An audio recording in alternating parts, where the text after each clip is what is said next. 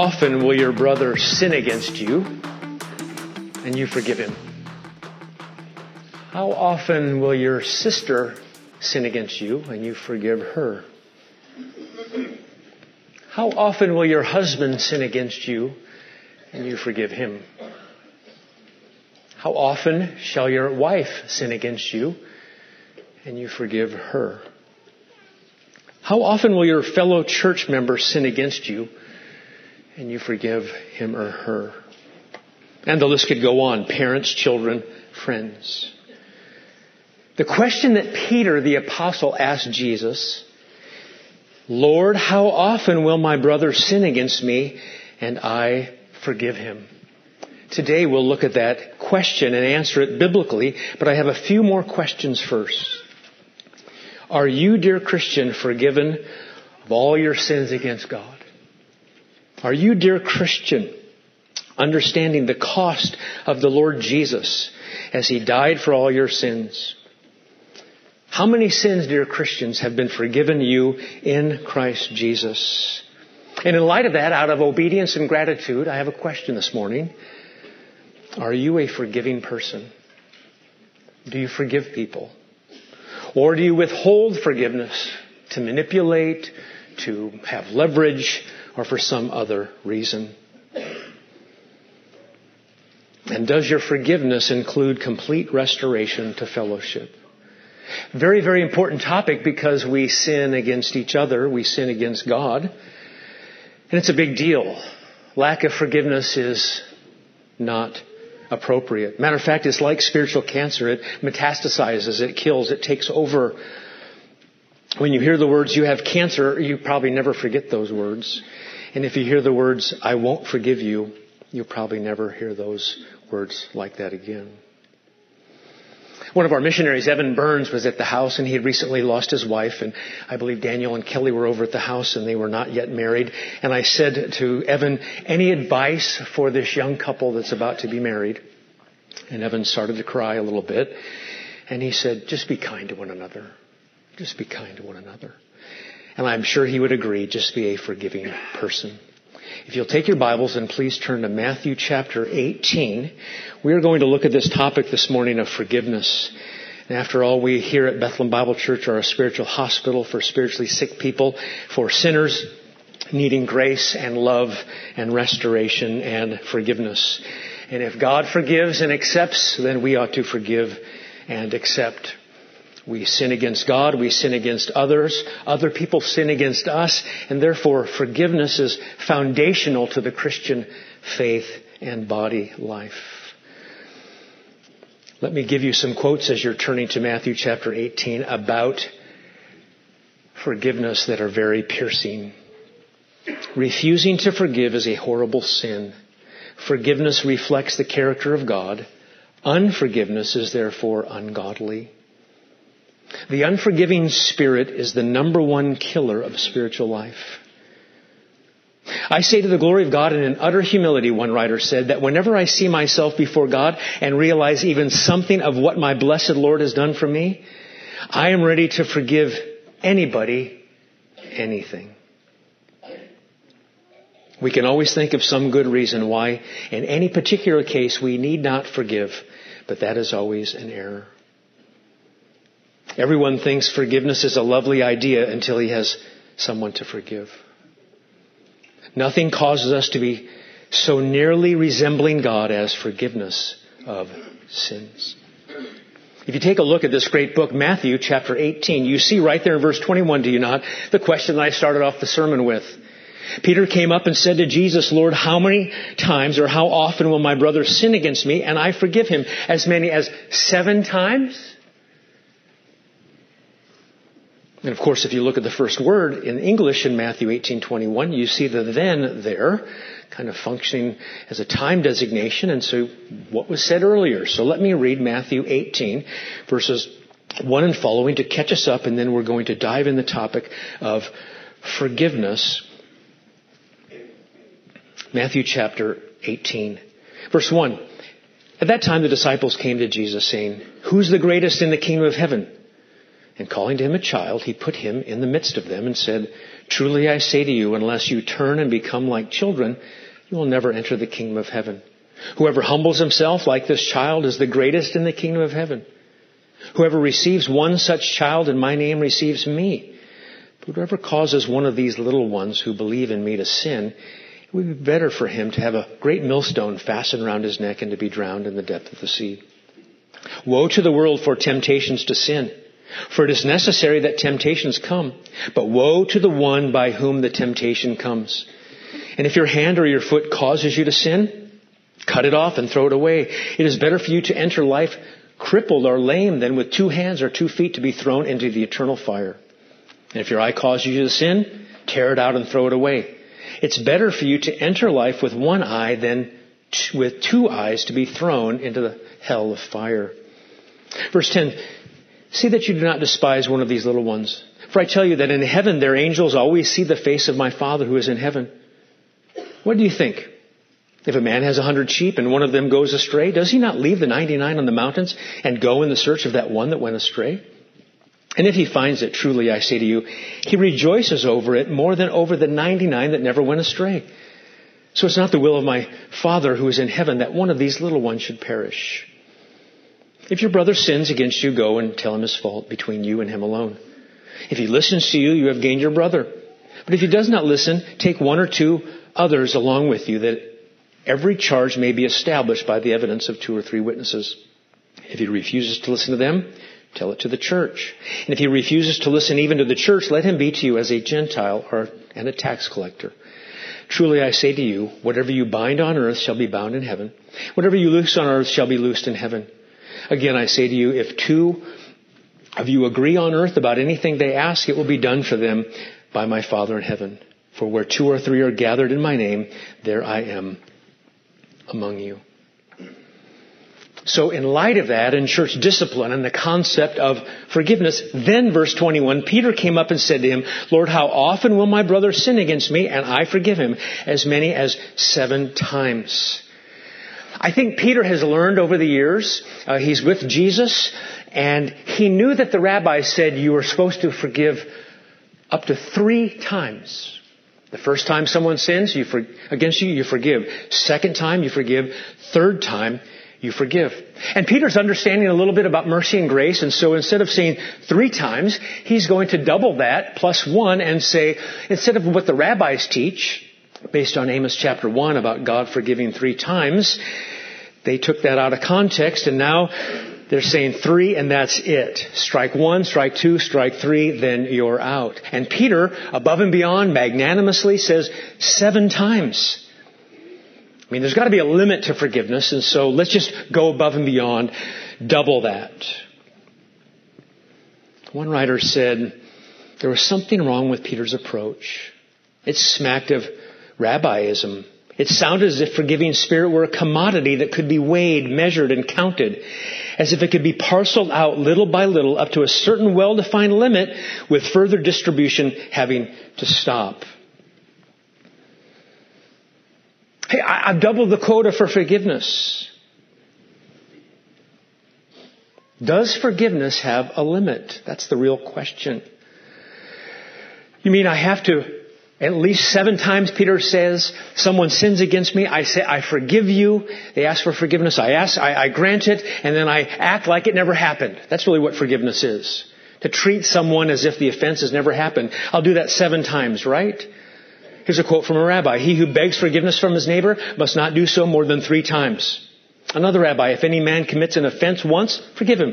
Commits an offense twice, forgive him. 3rd time, forgive him. The 4th time, do not forgive him. What did Jesus say? How did he respond? Verse 22. Jesus said to him, I do not say to you 7 times, but 77 times. See the dash there, up to 70 times 70. That's really what he's saying. But 70 times 7. Now, I know some of you are math wizards, and I would call you math geeks. The real geek of all just laughed pretty loud. Is there forgiveness when it comes to the heart? Well, maybe it's math of forgiveness. Maybe it's factorials and maybe it's square roots. Let's get down to the math of forgiveness with dividends and differences and algorithms and algebra. That's what we'll do. We'll figure it all out with coefficients and cosines. I had to look all these up, by the way. Means and modes, percentages and prime numbers, calculus and bar graphs and exponents and equations. Is that what's going on here? Quantitatively, let's figure out, is there a limit? Or is Jesus after, when it comes to forgiveness, we're talking about a heart issue. We're talking about a grace issue. We're talking about something quality, not quantity. And if you're thinking that way, you're thinking the way Jesus wants you to think. It's not a matter of numbers. It's not calculating with calculators. It's no limit. I'm trying to think of things in my life where there's been no limits. One place there was no limits when you're on the Autobahn highway in Germany and there's no speed limit. Isn't that fun? The only problem is I don't have enough money to buy the Lamborghini for the day and rent it. So remember one time we were with the kids.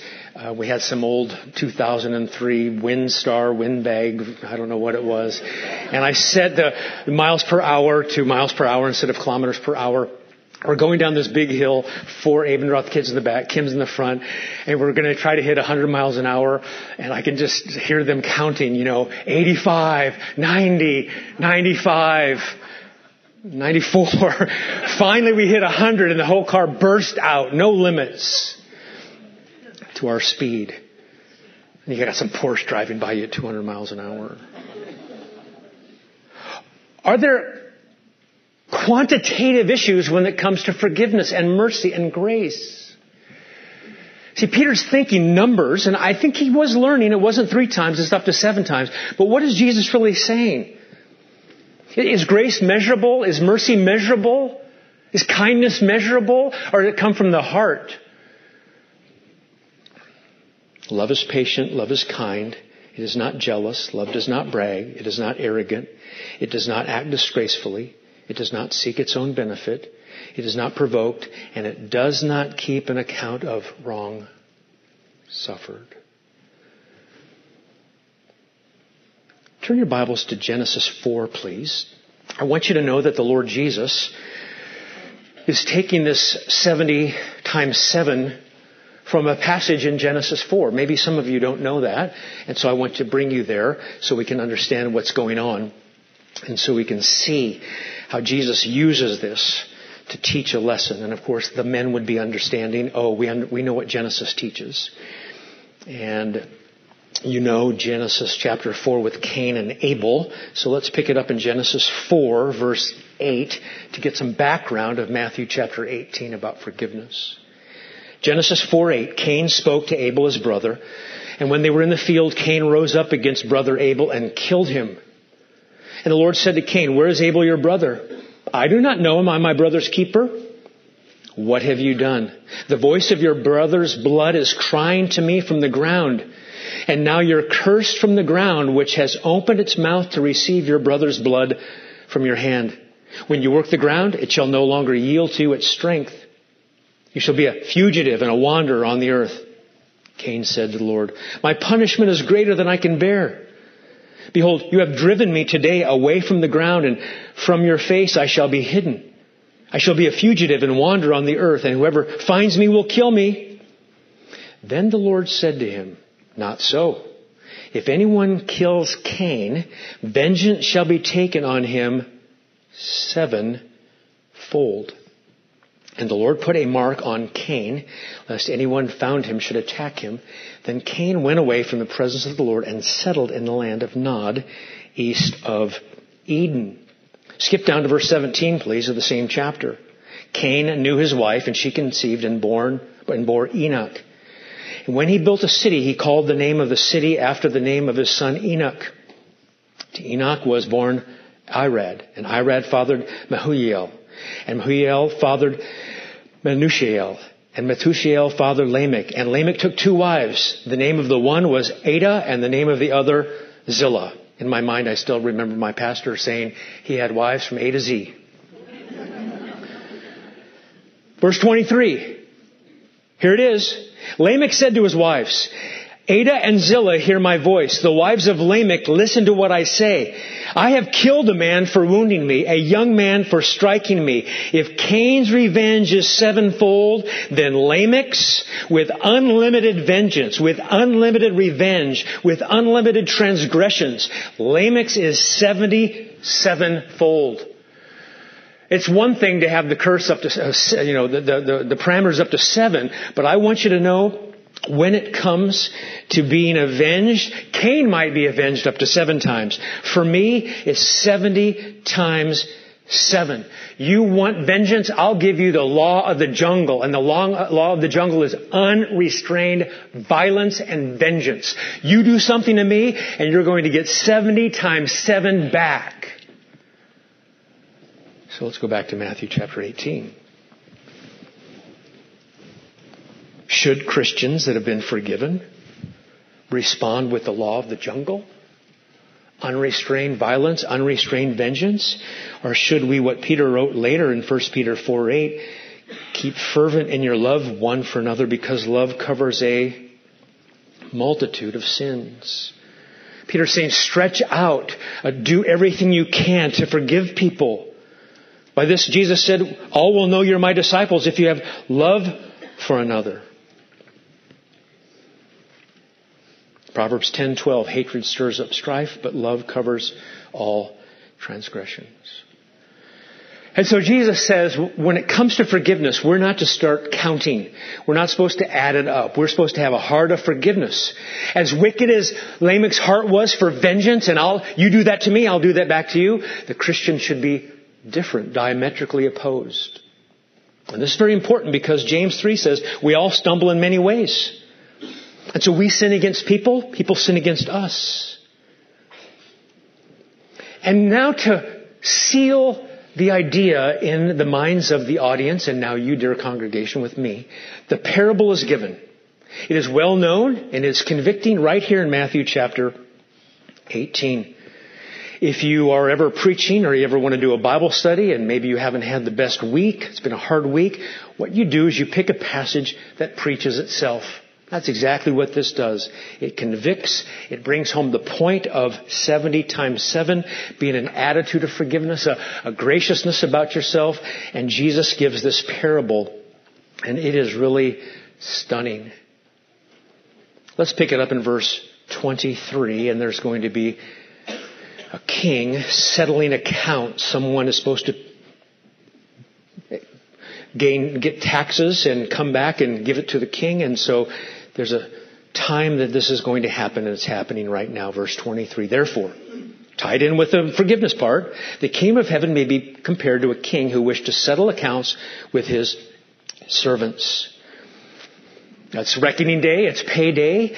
You have been out there as my commissioner to get taxes and to do business for me, and now it's time for us to settle accounts. Verse 24, when he began to settle, one was brought to him, kind of against his own will, it seems like. He's got to go. He's going to show up. You're going to show up one day. And it's brought to him who owed him 10,000 talents. Now, you can study what a talent is. It's made out of silver or gold. It's probably 75 pounds to 100 pounds. And it's about 6,000 days' work for one talent. 6,000 days of work. Takes you 1,000 weeks to earn one talent. So let's say 20 years. What's the point? Huge debt. Can't pay the debt. It's too big. It's a debt that someone can't pay. It's huge. Think of the biggest number you can. $10 million, $20 million. Largest denomination back in those days was 10,000 or a myriad, and that's what he uses here. It's uncountable. Solomon in 1 year got gold from the people for 666 talents of gold. Well, he can't pay. Verse 25 even tells us that. And since he could not pay, his master ordered him to be sold with his wife and children and all that he had. Something's better than nothing, and payment to be made. Just a drop in the bucket, but the payment is so large he can't pay it back. Now, if you're thinking properly, dear Christian, I know what you're thinking. You're thinking, I think Jesus is talking about something here, that my sin debt is so great, so innumerable, so huge, so grand in a negative way. It's unpayable. I have a debt that I can't pay as a person. I've sinned so many times. What am I going to do? If you see that, you're seeing the connection that Jesus is making. The debt for sin that every man owes, that they cannot pay, that every woman owes. Verse 26. So the servant fell on his knees, imploring him, have patience with me and I will pay you everything. You don't usually do that before a king unless you're really in big trouble, and down he goes. And what does he appeal to? Not justice, not math, for mercy, for grace, for kindness. I owe too much. Can't even make an excuse. Casting himself on the mercy of the king. Casting ourselves on the mercy of God in Christ Jesus. Reminds me of the tax collector. Unwilling to lift his eyes to heaven, was beating his breast saying, God be merciful to me, the sinner. Martin Luther said before the king drew him to account, he had no conscience, did not feel the debt. Would have gone right along, made more debt, cared nothing about it. But now that the king reckons with him, he begins to feel the debt. So it is with us. The greater part does not concern itself about sin, goes on securely, fears not the wrath of God. Such people cannot come to the forgiveness of sin, for they do not come to realize that they have sins. So we too, Luther said, feel in earnest when our sins are revealed in the heart, when the record of our debts is held before us. Then we exclaim, I'm the most miserable man. Please have mercy. Verse 27. And out of pity for him, generously, compassionately, out of pity for him, the master of that servant, that one in debt, who could never pay it, released him and forgave him the debt. No conditions, pure grace. Didn't have to do anything in order to have it done. Didn't have to be better. Didn't have to strive to be more holy. Demerited favor. That's what grace is. People like to say, well, grace is unmerited favor, but it's demerited favor. We earn something negatively and we get something positively. Grace is demerited favor. A debt that he could never repay. I mean, doesn't that describe us when the Bible teaches that when we were helpless, the right time Jesus died for us? We could never get ourselves right in God's eyes. He didn't even say, give me time, I've got another strategy, I need help. He just appeals to his mercy, his compassionate love. Okay, so far so good. We think that's just wonderful. This is how God forgives. And that's how he does forgive in Christ Jesus, freely. At a cost to the Son, yes, but to us, free. Saved by grace alone, through faith alone. But there's a scorpion's sting in this tale, in the second stage. Now, you'd expect someone who'd been forgiven like that to be a forgiving person. You'd expect someone like that to just say, do you know what? I've received mercy, I'm going to be merciful. I've been forgiven, I'm a forgiver. That's what you'd think. Verse 28. But when that saved servant went out, he went looking for. He went to go exact something from someone. He went out, he found one of his fellow servants who owed him 100 denarii, 3 months' wages. Seizing him, began to choke him, saying, pay what you owe. I mean, how harsh can this be? How crazy can this be? How satanic can this be? How unlike God can this be? How unlike people that are forgiven can this be? He took him by the throat. By the way, back in those days, especially in the Roman culture, if someone owed you money and they couldn't pay, you'd literally grab them by the throat. And oftentimes you'd push your hand in their face so much, right at the nose, you would make sure their nose would bleed, and you drag them into court, choking them, strangling them, throttling them. The Greek word that's up front that shows emphatic position is pay. You pay me. And instead he grabs his neck and wrenches his neck until his nose is bleeding. I mean, I just think this is bizarre.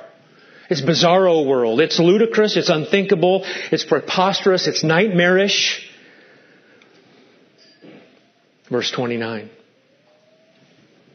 Remind you of anything? So his fellow servant fell down and pleaded with him, have patience with me and I will pay you. Don't you think something should have gone off in that person's mind who was trying to exact the money? That's how I acted, and then I got mercy. I got grace. Have patience with me and I'll pay you. He refused and went and put him in prison until he should pay the debt.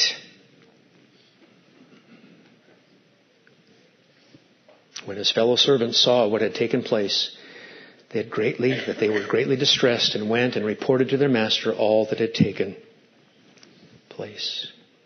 Then his master summoned him and said to him, you wicked servant, I forgave you all the debt because you pleaded with me. All those talents. And should not you have had mercy on your fellow servant as I had mercy on you? By the way, verse 33 is the answer to Peter's question. How many times should we forgive? He gives the answer right there. Shouldn't you have mercy? If you've received mercy, shouldn't you give mercy? And verse 34 says, and in his anger his master delivered him to the jailers until he should pay all his debt. Jailers is a bad translation. It's tormentors. It's torturers. Probably used here only in the New Testament. You would torture criminals. Debtors you wouldn't normally torture. But this kind of debtor, you torture. Pinching the flesh and pulling out eyes and taking their skin off while they're alive. So also, verse 35, and here's the conviction. My heavenly Father will do to every one of you if you do not forgive your brother from the heart. Our sins are great. God freely in Christ Jesus forgives all of them. What people do to us is relatively small compared to what we've done to God. We've been freely forgiven, so we should freely forgive. And if we don't, as Christians, we'll never be condemned, but we will be chastened. And if you're not a Christian, you will be condemned for your lack of forgiveness. We've been forgiven so much, and that we withhold forgiveness. We withhold the restoration that must come with forgiveness. You can't say, well, I forgive the person, but we don't have that restoration anymore. Forgiveness is given and granted, and restoration is included. So I ask you the question, is there anyone that you need to forgive? Is there anyone you need to forgive? You've received grace upon grace upon grace. Your sins are immeasurable, like my sins are immeasurable, and they're permanently forgiven by God. You say, I can't forgive them. Then might I just kindly say to you, that's wrong. You won't forgive them. You can, but you won't. Is there someone in your family that you need to forgive? Is there someone here at church you need to forgive? I love Jerry Bridges for lots of reasons, and he talks a lot about preaching the gospel to yourself. I think that helps with forgiveness. Bridges. To preach the gospel to yourself then means that you continually face up to your own sinfulness and then flee to Jesus through faith in His shed blood and His righteous life. It means that you appropriate again by faith the fact that Jesus fully satisfied the law of God, that He is your propitiation, that God's holy wrath is no longer directed at you, and you can be sure of one thing.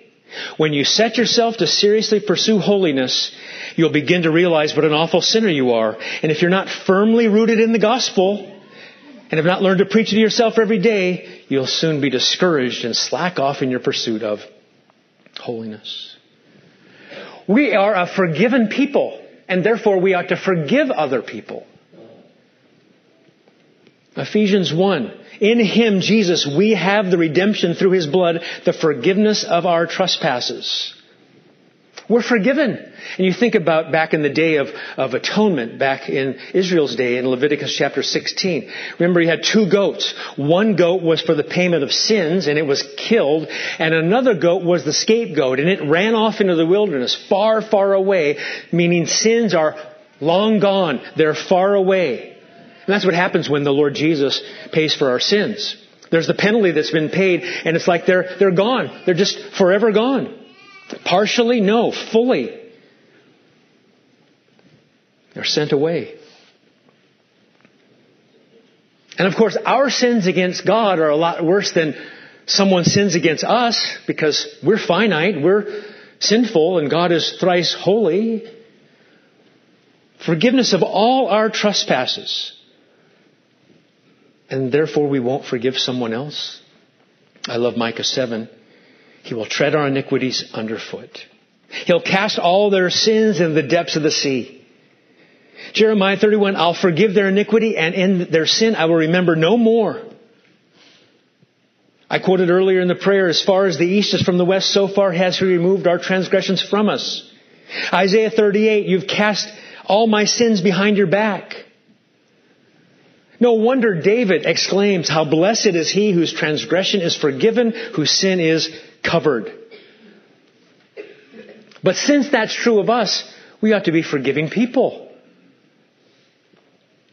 Colossians 2, when you were dead in your transgressions and uncircumcision of your flesh, He made you alive together with Him, having forgiven us all our transgressions. You say, but they keep coming to me all the time for the exact same sins. Do I have to forgive them? Answer. Jesus said in Luke 17, be on your guard. If your brother sins, rebuke him. And if he repents, forgive him. And if he sins against you 7 times a day and returns you 7 times saying, I repent, forgive him. That must be hard, because the apostles then say what? Increase our faith. The same person keeps sinning against you the exact same way for 10 years in a marriage, 20 years in a marriage, 50 years in a marriage. Do you still say, well, you know what? Your repentance isn't good enough. I'll tell you when I'll forgive you or not. Or do you do what Jesus says and say, I forgive you? Doesn't mean you don't deal with the sin, but you forgive. God goes on record and says, I will remember your sins no more. Remember later in the Sermon on the Mount, Jesus teaches the disciples to pray this way. He never prayed this way Himself. That's why it's not really the Lord's Prayer. It's the disciples' prayer. Forgive us our debts. Jesus didn't sin, but He tells the other men, forgive us our debts as we've also forgiven our debtors. And do not lead us into temptation, but deliver us from evil. For if you forgive men of their transgressions, your heavenly Father will also forgive you. But if you do not forgive men, then your Father will not forgive your transgressions. In other words, Christians forgive. They're a forgiving person. Turn, if you would, to Ephesians chapter 4. We've been in Ephesians 4 quite a bit throughout the years, but I want to remind you one more time as I think about how important forgiveness is. The older we get, the younger we are, and everything in between, forgiveness is vital. And I assume, by the way, as we walk around here at Bethlehem Bible Church, that everyone here is right with me and good with me until you say something. And if you say, well, Mike, you've sinned in this way or that way, and we need to restore and we need to reconcile and we need to do that, fine. But we're not going to be walking around thinking everybody's mad at us and it's counseling, rebuking all the time. When you see other Christians at the church, you should be thinking everything's good between me and them until one of us goes to the other and works it out. And so Paul has been talking about being in Christ Jesus for all these chapters, and he talks about how the Spirit of God helps us live out the Christian life. Not just Christ for us, justification, but Christ in us by the Spirit of God for holy living. Ephesians chapter 4, verse 31. By the way, it's a struggle for me because I know when I'm not a forgiving person, it's the bitterness that strikes my heart. And Ephesians 4:31 talks about, basically it's a list of what people are like when they're not forgivers. Ephesians 4:31, let all bitterness and wrath and anger and clamor and slander be put away from you along with all malice. Just get rid of all that. It's just gross. When they said of Jesus with the same words, away with him, crucify him, just get rid of all this. Shove it aside, discard it. Bitterness. It's got that bitter, pungent taste in your mouth, having some kind of lemon or something, but that's now our countenance, this brooding, grudge-filled attitude. Bitter. By the way, never used of God, never used of Jesus. Husbands, love your wives and do not be embittered against them. What's that mean? Because if we're not careful, that's what happens. Nursed grievances. Then he says wrath, kind of this explosive anger. Anger, the swelling, festering passion. Clamor, crying out, shouting, raising your voice. Am I raising my voice right now? I was to make it point to raise my voice. I wasn't clamoring. Slander. Because if there's no forgiveness, you're not good, then you talk about people behind their backs, what they did to you, how often they did it to you. Malice. Instead of love, it's just evil. It's satanic is really what it is. So what do you do instead? Well, we see it in chapter 4, verse 32. And literally become, not just be, but become kind to one another, tender-hearted, forgiving each other just as God in Christ has forgiven you. Be kind to one another.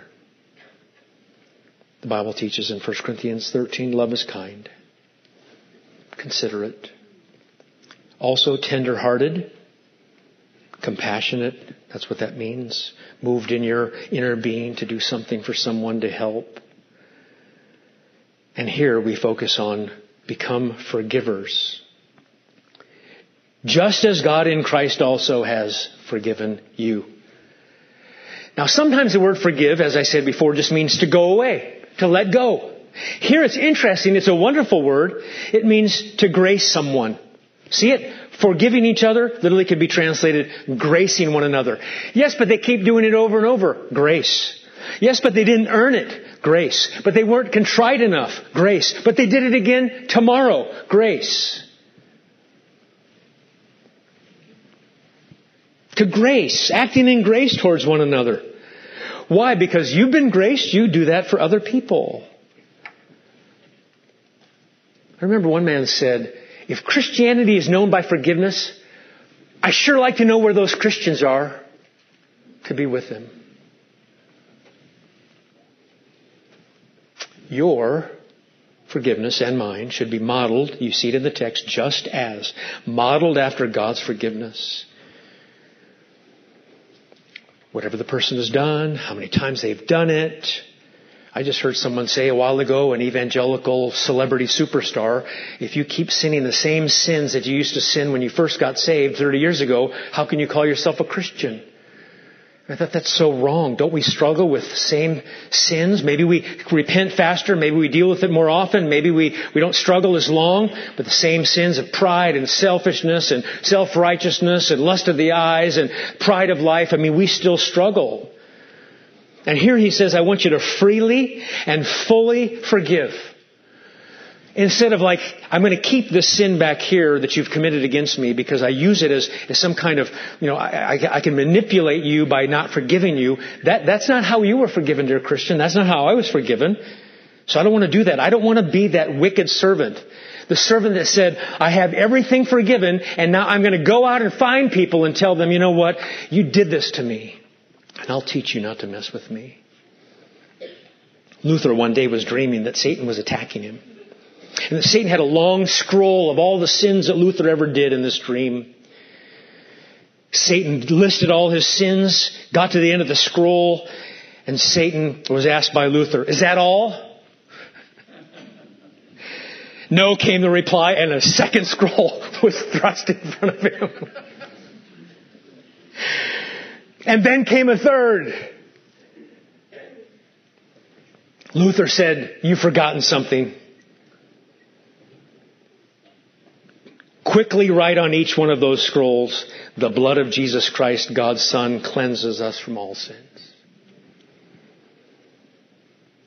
Every week here at the church, we're learning about Jesus and His grace and His goodness, because the paradigm is we were guilty in Adam, we were graced in Christ Jesus, the last Adam, and we respond out of gratitude. And if we have been so graced, we want to make sure we extend that grace to other people. People walking around the church, may it never be that are walking around the church afraid, ashamed, ostracized because they sin. We're going to ostracize people, may it never be because they sin. I thought this was a congregation full of sinners. I thought Paul says, it's a trustworthy saying deserving of full acceptance, that I am the chief of sinners, right? That I'm the foremost of sinners. Present tense. We forgive. Yeah, but if I forgive too much, they are going to somehow take advantage of me. Doesn't that sound like the argument that goes on and says, you know what? We are so justified in Christ Jesus. We are so reckoned righteous in Christ Jesus. Jesus has so taken our sin that somehow we might want to sin so grace might abound. It's the exact same argument. It's the exact same argument. If there's too much grace, people are going to go run wild. And Paul says, no, that's not the case at all. It's grace that motivates. It's grace that restrains. It's Jesus and the Spirit of God who helps us understanding grace, and then we move forward. There's no danger of taking grace too far, forgiving too much. And when we say, I can't forgive, it's really, I won't forgive. I won't forgive like I've been forgiven. I don't want to be that way. Do you? I know you don't either. Satan tries to trick us. 2 Corinthians 2, by whom you forgive anything, I forgive also. For indeed what I have forgiven, if I have forgiven anything, I did it for your sakes in Christ, in order that no advantage be taken of us by Satan, for we're not ignorant of his schemes. What's the scheme? Don't give people forgiveness. Don't grant forgiveness. Control them by manipulating them, by working around them. Say, well, the people that I need to forgive the most, they're not even on this earth anymore. So just talk to the Lord. We don't talk to dead people. What if I can forgive people, but I can't forget them doing those things to me?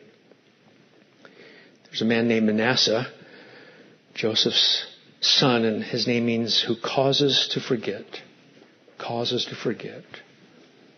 One man said, forgetting is passive and is something we non-omniscient humans can do. Not remembering is active. It's a promise whereby God determines not to remember the sins of others against Him. And you say, well, it's easy for you to say, Mike, you don't know what this person did to me. True. But the Lord does. The Lord does, and He can help you. You say, well, my biggest problem is I just can't forgive myself. That's not even biblical. Forget all that about forgiving yourself. You go to the Lord. Are you convicted? I'm convicted. And if you're not convicted, then someone will surely offend you this week. I would think to myself, Lord, I want to preach it, but I'm going to have to live it.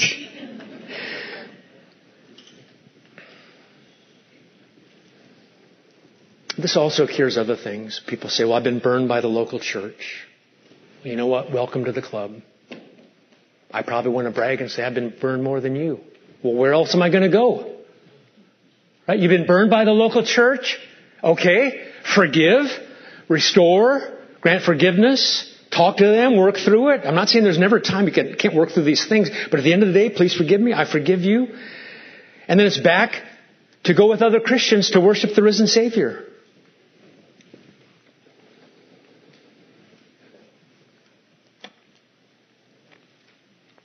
I want to be a forgiver. I know you do too. I read about a couple in England who were married for 30 years. The first 18 years, good. The last 12 years, the Daily Express says,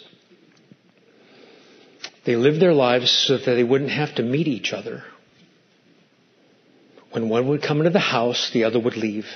And when they did communicate with each other, it was with notes. The last 12 years, they didn't even speak to each other. And the lawyer said it was ironic because neither of them could remember why they started the fight in the first place. But even if you can remember, we are to be forgiving people, and that includes full restoration in the marriage, friendship, and in the body. Aren't you glad you're forgiven? Then be a forgiver. Let's pray. Thank you, Father, for your word. I stand convicted and humbled and thankful that I'm forgiven. And on behalf of these dear people here at Bethlehem Bible Church, I know they think the same way. Would you help our church to be a forgiving church, a loving church, a church that's about grace? It's our motto here at the church, Colossians 1:28. Him we proclaim. The Lord Jesus we proclaim. And we will recognize, Father, that He is grace incarnate. And He sought us and bought us with His redeeming blood for no reason except grace.